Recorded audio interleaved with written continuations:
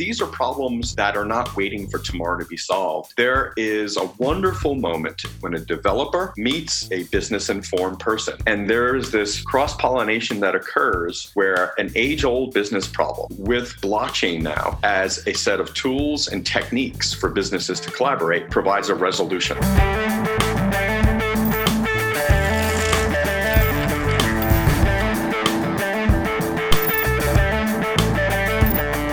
When you see the sparkle in that founder's eye, it's that, this has been a thorn in our side for generations, and now we recognize it as an industry.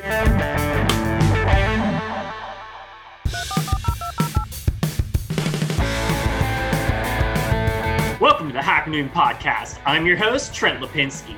In this episode, I interview Jerry Como. He's a VP of blockchain at IBM, and in this episode, we talk about Hyperledger, Hyperledger Fabric, and the open source initiatives that they're working on at IBM. This is an amazing episode where we discuss enterprise on the blockchain, and we talk about some fascinating use cases that are already being brought to market. This is a great episode, so please stay tuned.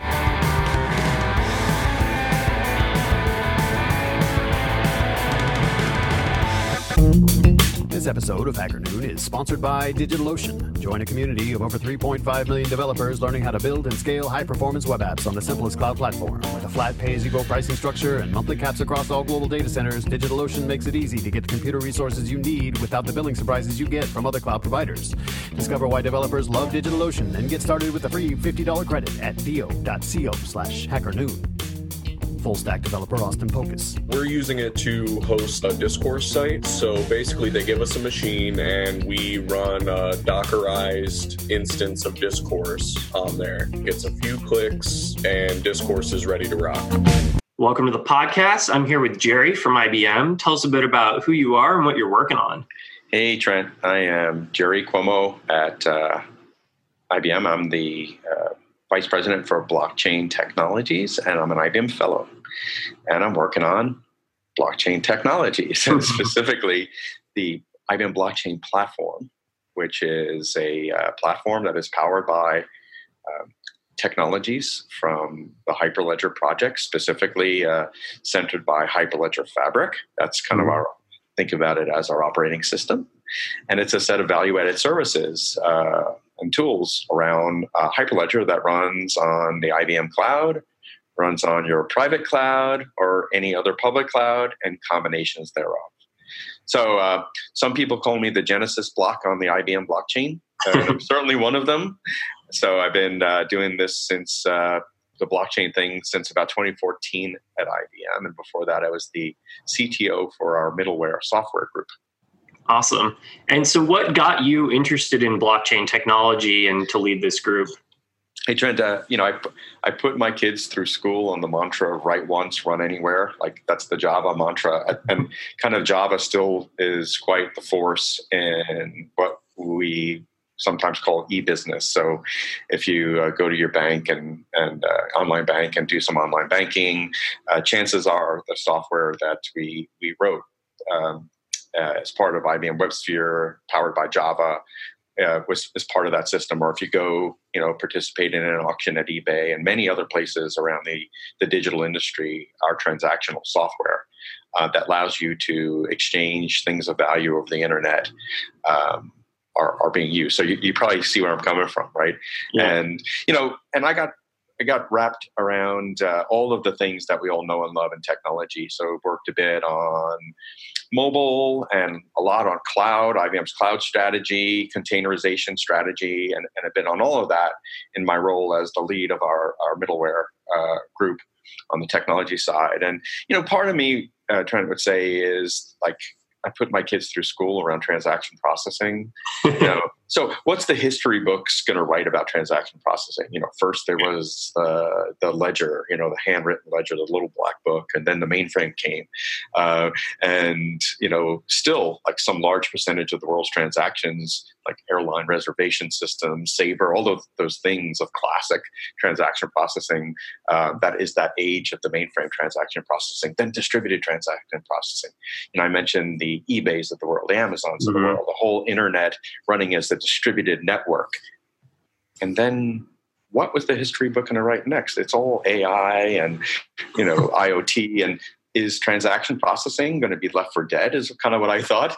And then I saw, actually I knew about Bitcoin, but then I saw Ethereum and fell in love because, with this notion of a world computer driven by pluggable, arbitrary transaction technology through smart contracts, I was like, wow, there's a second life here, or third life, fourth life, whatever it is the history books is going to keep writing about this. And I want in, I want to be part of that. And, I found very quickly at IBM, it's 400,000 employees on a good day at IBM. So like several folks were coming to this view on their own. And as a bit of a Pied Piper, not necessarily by choice, but it kind of happened that I became the spiritual leader of the chain gang and kind of had tabs on most of the projects in IBM that were related to blockchain, and then started naturally pulling them together under some amazing leadership. Arvind Krishna, Marie Wieck, Bridget von Kraljen, of course, Ginny Rometty, our CEO, they all have blockchain fever. So I was getting a lot of good coaching and financial support from them to bring the team together. And then under the leadership of Marie Wieck, we formed our blockchain unit in, I think it was like 2016. And, the rest is a blurry history. We've been going ever since. And we have three pillars. Our services pillar, which is consulting and build services. We've exchanged at least $1 with 500 plus customers working on blockchain projects. And it's from an industry perspective, that's pretty huge. That's the services. Then we have our platform. That's the part of the business that I help run, or that I run. And then there's our ventures, our blockchain ventures, where we have a few networks that we've actually helped co-create, like our Food Trust Network, our TradeLens network, and our WorldWire network. So that is the blockchain family at IBM now, and I have one of the three pillars. Awesome. And can you tell us a little bit about Hyperledger and permission blockchains and how that kind of works? Because, a lot of people probably hear about blockchain and, they're seeing a lot of these decentralized projects and they maybe don't understand the potential implications for the enterprise. Absolutely. And I also hear, is it really a blockchain, or is it, true blockchains are public and anonymous and all of that kind of stuff. And, I think I joked with you earlier today and said, is light beer a beer? I think there are different types of beers. I like IPAs personally, but there are also different types of blockchain. So this species of blockchain that we call enterprise blockchain is increasingly becoming a vibrant blockchain, and its wealth is measured on the running networks that have not there is hype, of course, like any new technology, but beyond the hype, there's very practical networks out there solving very practical problems, but all aiming at amazing moonshots. So let me tell you a little bit more. To follow the history, I did tell you I fell in love with Ethereum, and there's still part of me that really admires this vision of that world computer. And as we started looking at Ethereum and talking to some of our enterprise customers who were looking at using blockchain to solve some of their everyday problems, we realized that there were four things missing from Ethereum. And there was also a governance model that was missing. So four kind of technological things and one kind of operational thing. So on the operational side, it was the licensing model and the governance model that made it problematic for us to interact with it. Licensing, it was a non-Apache or MIT license, i.e. non-friendly license, as defined by like the Linux Foundation or the Apache organization, et cetera. And then the second thing is that the things like certificates of originality and the provenance of the code wasn't always known. And when you're going to commercialize a project, these things are important. The legal licensing, but also being able to ultimately indemnify our customers from legal liability. We have to know the origin of the code, and we weren't able to get all that. And then architecturally, there were these four things that we felt every enterprise that kept coming up over and over again. But because at the time, Ethereum lacked modularity, even with licensing issues, if we could have plugged our value add in and around it, that would have been good enough. But at the time, Ethereum lacked modularity, so we couldn't plug these 4 things in. So we decided to take a run at it, not by ourselves, although for about a month, we started riffing on something inside IBM called Open Blockchain. We realized after talking to Jim Zemlin and team from the Linux Foundation, who are, legendary, like it's the gold standard for open source. Like, look, IBM, I hope you're not thinking about doing this by yourself. And by the way, if you look over there on the side, you'll see like 12 other companies who've brought up this idea of blockchain for business. Why don't you team up with them? And we did. The Intels and Cisco's and Digital Asset Holdings and many others. We helped launch the Hyperledger project as the greenhouse or the incubator for code, for real running code, not just ideas, not just collaborations, but doing that to generate the best code in the world for enterprise blockchain. And we donated the intellectual property and foundation at the time, 50,000 lines of code or so, that has ultimately evolved with the help of many others outside of IBM to be Hyperledger Fabric. And it embodies these 4 things, what I keep referring to as 4 things, but never tell you what they are. This episode of Hacker Noon is sponsored by DigitalOcean. Join a community of over 3.5 million developers learning how to build and scale high-performance web apps on the simplest cloud platform. With a flat pay-as-you-go pricing structure and monthly caps across all global data centers, DigitalOcean makes it easy to get the computer resources you need without the billing surprises you get from other cloud providers. Discover why developers love DigitalOcean and get started with a free $50 credit at do.co/hackernoon. Full stack developer Austin Pocus. We're using it to host a discourse site. So basically they give us a machine and we run a Dockerized instance of discourse on there. Gets a few clicks and discourse is ready to rock. Awesome. So, that sets a foundation, and it's a different kind of approach, because for a major company like IBM to, look at this from an open source perspective and not just go build some kind of proprietary system, that's a huge step culturally for IBM as well. Yeah, yes and no. I fed my kids through this culture, and think about IBM's huge pivot some years ago. We had proprietary operating systems. Of course, some of them running quite well, like ZOS.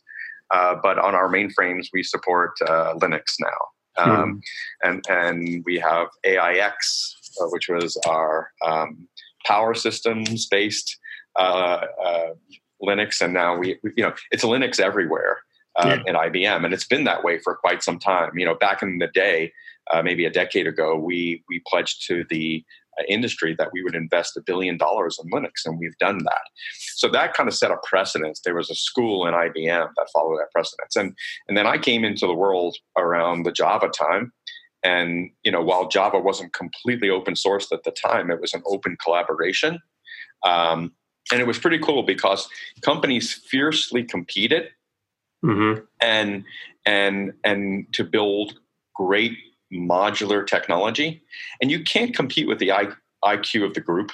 At some point when the group got together, no individual company can outwit, that group working together, regardless of who the company is. And amazing how that works. And I watched that as a kind of quote unquote a young engineer, watching how this team together and how the ideas just kind of kind of spiraled around and became so powerful. But the software was also like Linux. We learned from Linux to make the software modular. And this way, every company could put their personality around it and have a open source distribution at its core, but plug value around it. And that value did not lock customers in to their own platform. Like back in the Java days with WebSphere, a company might pick Java as their standard and then pick IBM second as the vendor to deliver Java through WebSphere. And look, if IBM let them down, quality, price, they can pick up their wares and move to Oracle or HP or Sun, right? So from a customer perspective, it was great because innovation, through the roof, quality through the roof in record time, price down because there's this fierce competition to go along with the fierce collaboration, and risk goes down because you have freedom of action. So that forms a business model and an operational model around open source. That's quite compelling. Now, it's a game of chance and risk, meaning that you might invest heavily in something. Look, we built a nice chunk of Hyperledger Fabric, and it's at the center of Oracle's blockchain that competes with us. Amazon came on the scene, picked up the source code. At the time, haven't really contributed anything to it. They will now, but at the time, they just picked it up, and boom, Amazon managed blockchain is now in business. That's good for all of us. It may sound crazy, but it's good for all of us because rising tide lifts all boats, right? So that's how I was trained early on in IBM, around like the e-business era. And in a Pavlovian way, I got a cookie. Like, we behaved that way. We got rewarded. And that reward helped me, put a roof over my family's house as a developer, and also send my kids through college. So now, as maybe a more mature now executive at IBM, it's still Pavlovian. Like, when the blockchain bell started ringing, there was only one way to do it, and that was the open way. And you got to give a lot up to get a lot back. It may not sound obvious, but hopefully those examples that I use start to drive it home. But you need something that's really, to get a true de facto standard, it has to solve a problem. I keep mentioning the 4 things that enterprise blockchain does. Trent, if you don't mind, I'd like to quickly run through. Yeah, let's go through them, and I'd love to also hear a few use cases as well. Oh, I can go on for a while on that. So these use cases that I'll talk about have something in common. They need an enterprise blockchain, which brings 4 things: accountability. And you've heard the term permission blockchain. That's where accountability comes in. You have keys that are given to an institution that represent their membership in the network, if you would, right? And through that permissioning, through that accountability, that membership card, the public and private keys, you're assigned permissions as to what you can and can't do in the network, right? So that's accountability, number 1.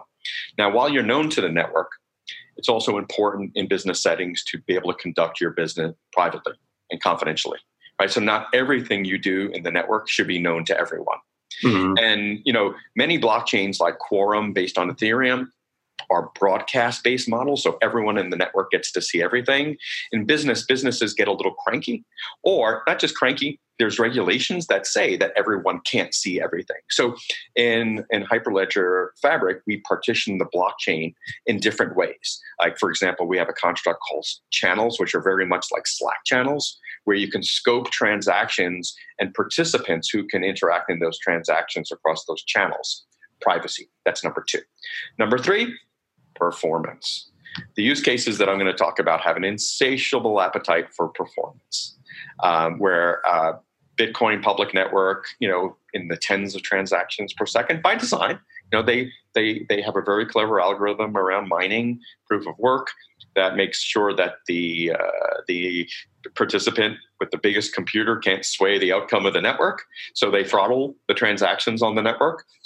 But with that would make it prohibitive for some enterprise applications to run if the ceiling was in the tens of transactions per second. Ethereum does a little bit better.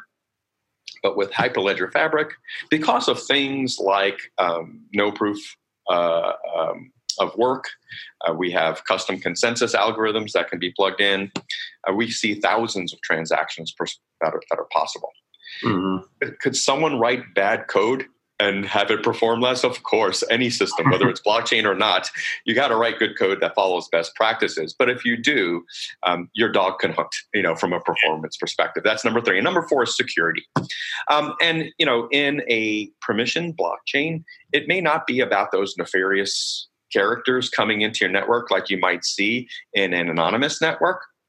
It's probably, while you might permission in someone who's less trustworthy, it's more about the careless actor that's in your system that might not be patching their system regularly, not have as prudent IT practices as you do.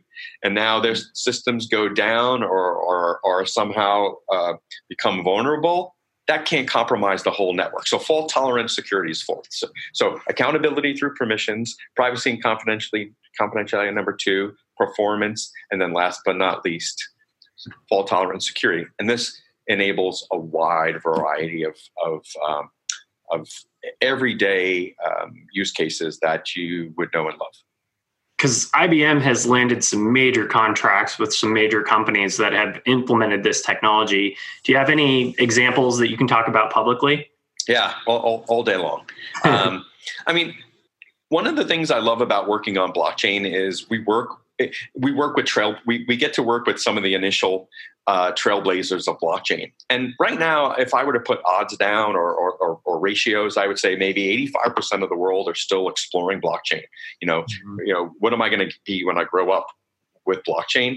And the other 15% are the trailblazers saying, well, take your time growing up because we got a good thing going without you on the blockchain side, and we want to keep our lead. So we are working with both very happily, but the trailblazers are informing us. They're teaching us a lot about what matters. So those use cases. And when I say trailblazers, you might think of a Silicon Valley startup as the prototypical, but you see all types. You see 100-year-old enterprise consortiums getting together and aggressively adopting blockchain. Maybe it's because they see the Grim Reaper in their rearview mirror coming up on them, or great startups. Like one startup that I love to talk about is True Tickets. True Tickets has built. They have a live platform. We had an event last night called Blockchain on Broadway as part of Blockchain Week in New York. Believe it or not, we had a blockchain play. But the tickets were issued on True Tickets, which is a digital ticketing platform to take a run at eliminating digital ticket and physical ticket counterfeiting, which is a big problem. There's millions and millions of dollars lost a year, but also the very basic fact that we got things a bit backwards in the world, where the artists, the bands, the sport venues, they don't always get the lion's share of the value they create. Mm-hmm. It's that middle person or institution, or even way down the supply chain, the scalper that's getting 1,000% on the ticket. So with smart contracts and using the IBM blockchain platform powered by Hyperledger Fabric, True Tickets is allowing the rules to be set, the ticket to be minted. There's only so many tickets, not one more, not one less. You can't create or destroy matter in this network. The rules of the creator always gets 80%, and the value from that, the remaining 20% is shared the following way down the supply chain. Of course, it can be sold through different platforms as long as those rules are followed. And yes, even if a scalper gets a hands on the ticket, they can resell it, provided it's within the scope of the rules set by the smart contracts, right? So everyone, maybe except a couple of groups, are happy, but the consumer of the ticket gets its value and peace of mind that they didn't buy a fake ticket. Mm-hmm. But also the artist gets the fair value of what they've generated. So that's a great example of one of our, what I would say, startup initiatives. But on the other side, we have also launched last month in full vigor in Canada, the Verified Me network that is anchored by 7 major banks of Canada and convened by a company called SecureKey. And with the Verified Me app that's downloadable from Google Play or from the Apple App Store, you can download Verified Me today in Canada, and you can get your free credit score. And you can start taking control back of your identity by keeping it on your Verified Me wallet. And the institutions, like when you go rent an apartment or open up a bank account and you start getting asked all these questions, what you do is you permission to say, okay, I'm going to let the Department of Motor Vehicle answer this question once and only once. So you license them the one-time right to answer the question on behalf of the real estate company that is going to lend you the apartment. And then the same thing with the bank. You'll give them a license to answer the question on your behalf. The cool part is the bank doesn't know who the real estate company is. The real estate company doesn't know who the bank is. And the network provider, SecureKey and IBM, don't know either. That's called triple blind data exchange, implemented through Hyperledger Fabric and IBM blockchain. And the funny part is, the people love it and the government loves it, because the government is sitting there saying, we have this wonderful thing called the digital revolution, but how do we protect society? And how do we protect our nation from digital intruders and digital theft of this information. When they see this notion of triple blind data exchange with no tracking and traceability, because now, again, the bank doesn't know who you are, they're like, this is nirvana. And it's all enabled through Hyperledger, Fabric, and Enterprise blockchain with those 4 characteristics. That is a really cool use case because it puts the power back into the user's hands, so they're in control of their data. Because I've had my personal identity stolen, and it's a nightmare. And these banks and the government, they have no way of knowing how to deal with it. I mean, it's a real problem that we definitely need to solve. So that's awesome to hear that there is a blockchain solution to that. And it sounds like it has some real potential. It sets the tone for other, I would say, incubators, or I would say proof of concepts that are running as pilots around healthcare. Similar thought, putting the ownership back in the hands of the individuals, or in some shape or form a supply chain, and having, whether it's removing counterfeiting from the supply chain, whether it's tickets or diamonds, or we have Everledger running on our platform, which is, mind to finger, for making sure the Kimberley Act, which is a regulation to protect minors, and making sure that when a diamond is sold, it's sold with a Kimberley certificate, which ensures some percentage of the sale goes back to improving conditions at the mine. So these are supply chains of sorts, and they're very pragmatic things, Trent. And people say, when is blockchain going to hit the enterprise? And usually when they ask that question, it's thinking about a moonshot, thinking about this thing that's going to, like, some nirvana of like T0 settlement, instantaneous settlement of stock transactions or something like that. Or even some of the ones I mentioned around eradicating identity theft. And these are things that are all possible in our lifetime as moonshots.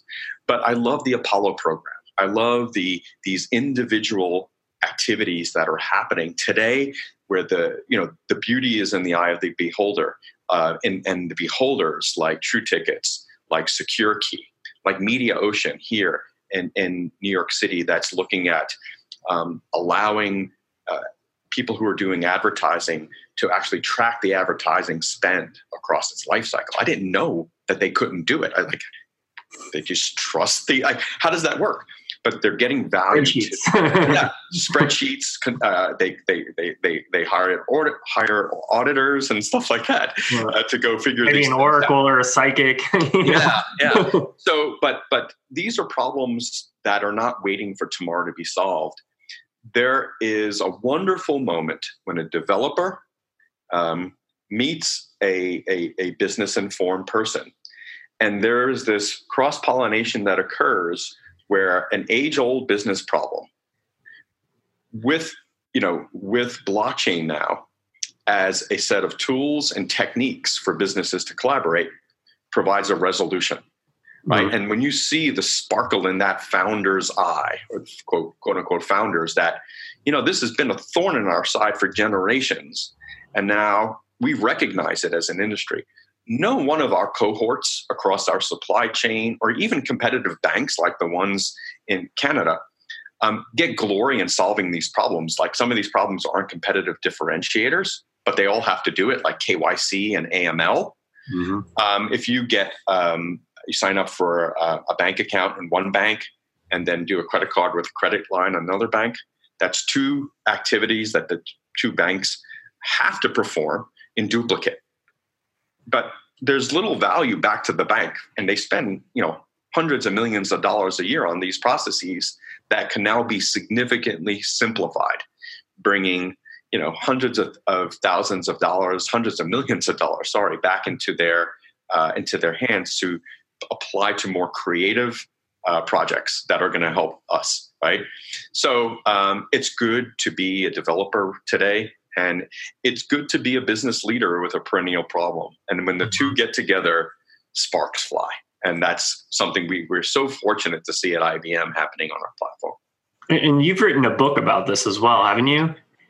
Yep. Go to Amazon, Blockchain for Business. Arun, Cuomo, and Gaur are the three authors. The guy in the middle, Cuomo. So if you do blockchain for business, Cuomo, you'll find it on Amazon. And I talk about a lot of the things I've just shared with you with my colleagues in a little bit more detail. Awesome. And since this is the Hacker Noon podcast, I've got to ask, what is some time in your life that you've had to hack something?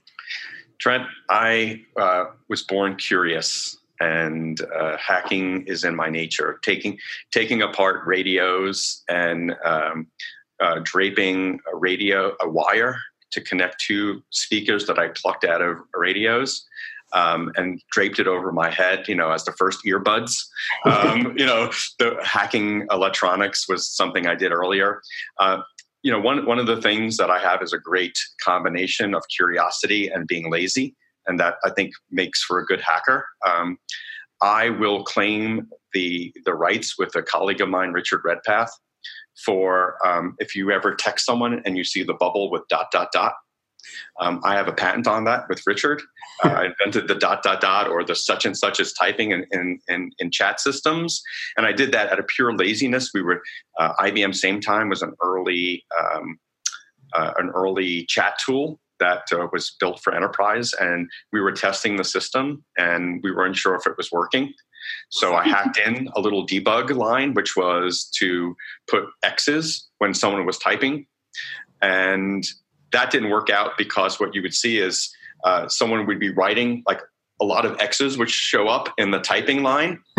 And then all of a sudden it would go down and it would be like a one-word answer like yes. And then you would say, no, that's not what you were saying. So we had to anonymize it more. And I was foreshadowing maybe my work on cryptography and blockchain. So now it was just like, Trent is typing. Yeah. And I think Apple came up with the even clever visual, which was just the ... in the bubble. So yeah, those are some of my more clever hacks. But I will tell you, less ingenuity, more curiosity and laziness. Well, that's a pretty awesome one. I mean, it's maybe added a bit of anxiety to the world, though. Waiting to see what that person's going to send. But yeah. I had anxiety at the time as to whether our chat system was working. So that was a near-term anxiety that I think we've shared now with the world. But hey, the other person is there, which is all I wanted to know at the time. Yeah, well, that's awesome. Can you tell us a bit if you've got any final thoughts before we wrap up here? Yeah, I found myself in a position at IBM that, to be honest, I relished a bit as the blockchain judge. And blockchain jury. So people would come to me and say, hey, Jerry, is this a good blockchain idea? And I would think about it and say yes or no. And then I think in 2016, once I told someone that I didn't think their idea was such a good blockchain idea, and they didn't listen to me. And then about a year or so later, I saw what they did. And so it turned out what they did wasn't perhaps the greatest idea, but they pivoted a few times to one of the best blockchain ideas I ever saw. So, my advice is the best blockchain idea is the one you're actually doing. Mm-hmm. And if it's not the best idea, that's okay. You'll make it so. But I also am one of several who coined the phrase blockchain is a team sport. And when I say that, I mean that at some point, blockchain is best when done by a group. You can't do it as an individual company. You can start that way. But it's best when you start bringing in your business partners. So the best blockchain project is the one that you're doing. I won't judge. Just get in there and start doing it. But the very best blockchain project is the one that you're doing with a group, with your partners and supply chain, brethren, competitors, etc. Start simple, grow, have your moonshot in mind with that twinkle in your eye, but please employ your Apollo program, start pragmatically and incrementally, and you'll be off to the races. Awesome. And where can people find you? They can find me on LinkedIn, Jerry Cuomo, or on Twitter at Jerry Cuomo, or you can find me in the book review section of Amazon, if you're so kind. Right now, there is I think a 35% discount. If you go and Google us on LinkedIn, you can get the code to get a 35% discount for blockchain for business. Awesome. Well, it's been a pleasure having you on the show. Thanks, Trent. Thank you for your great questions. This concludes another episode of the Hacker Noon podcast. I'm your host, Trent Lipinski. Please don't forget to subscribe to us on iTunes and YouTube and follow us on social media. You can also find us at hackernoon.com and podcast.hackernoon.com for more episodes. Thank you for listening.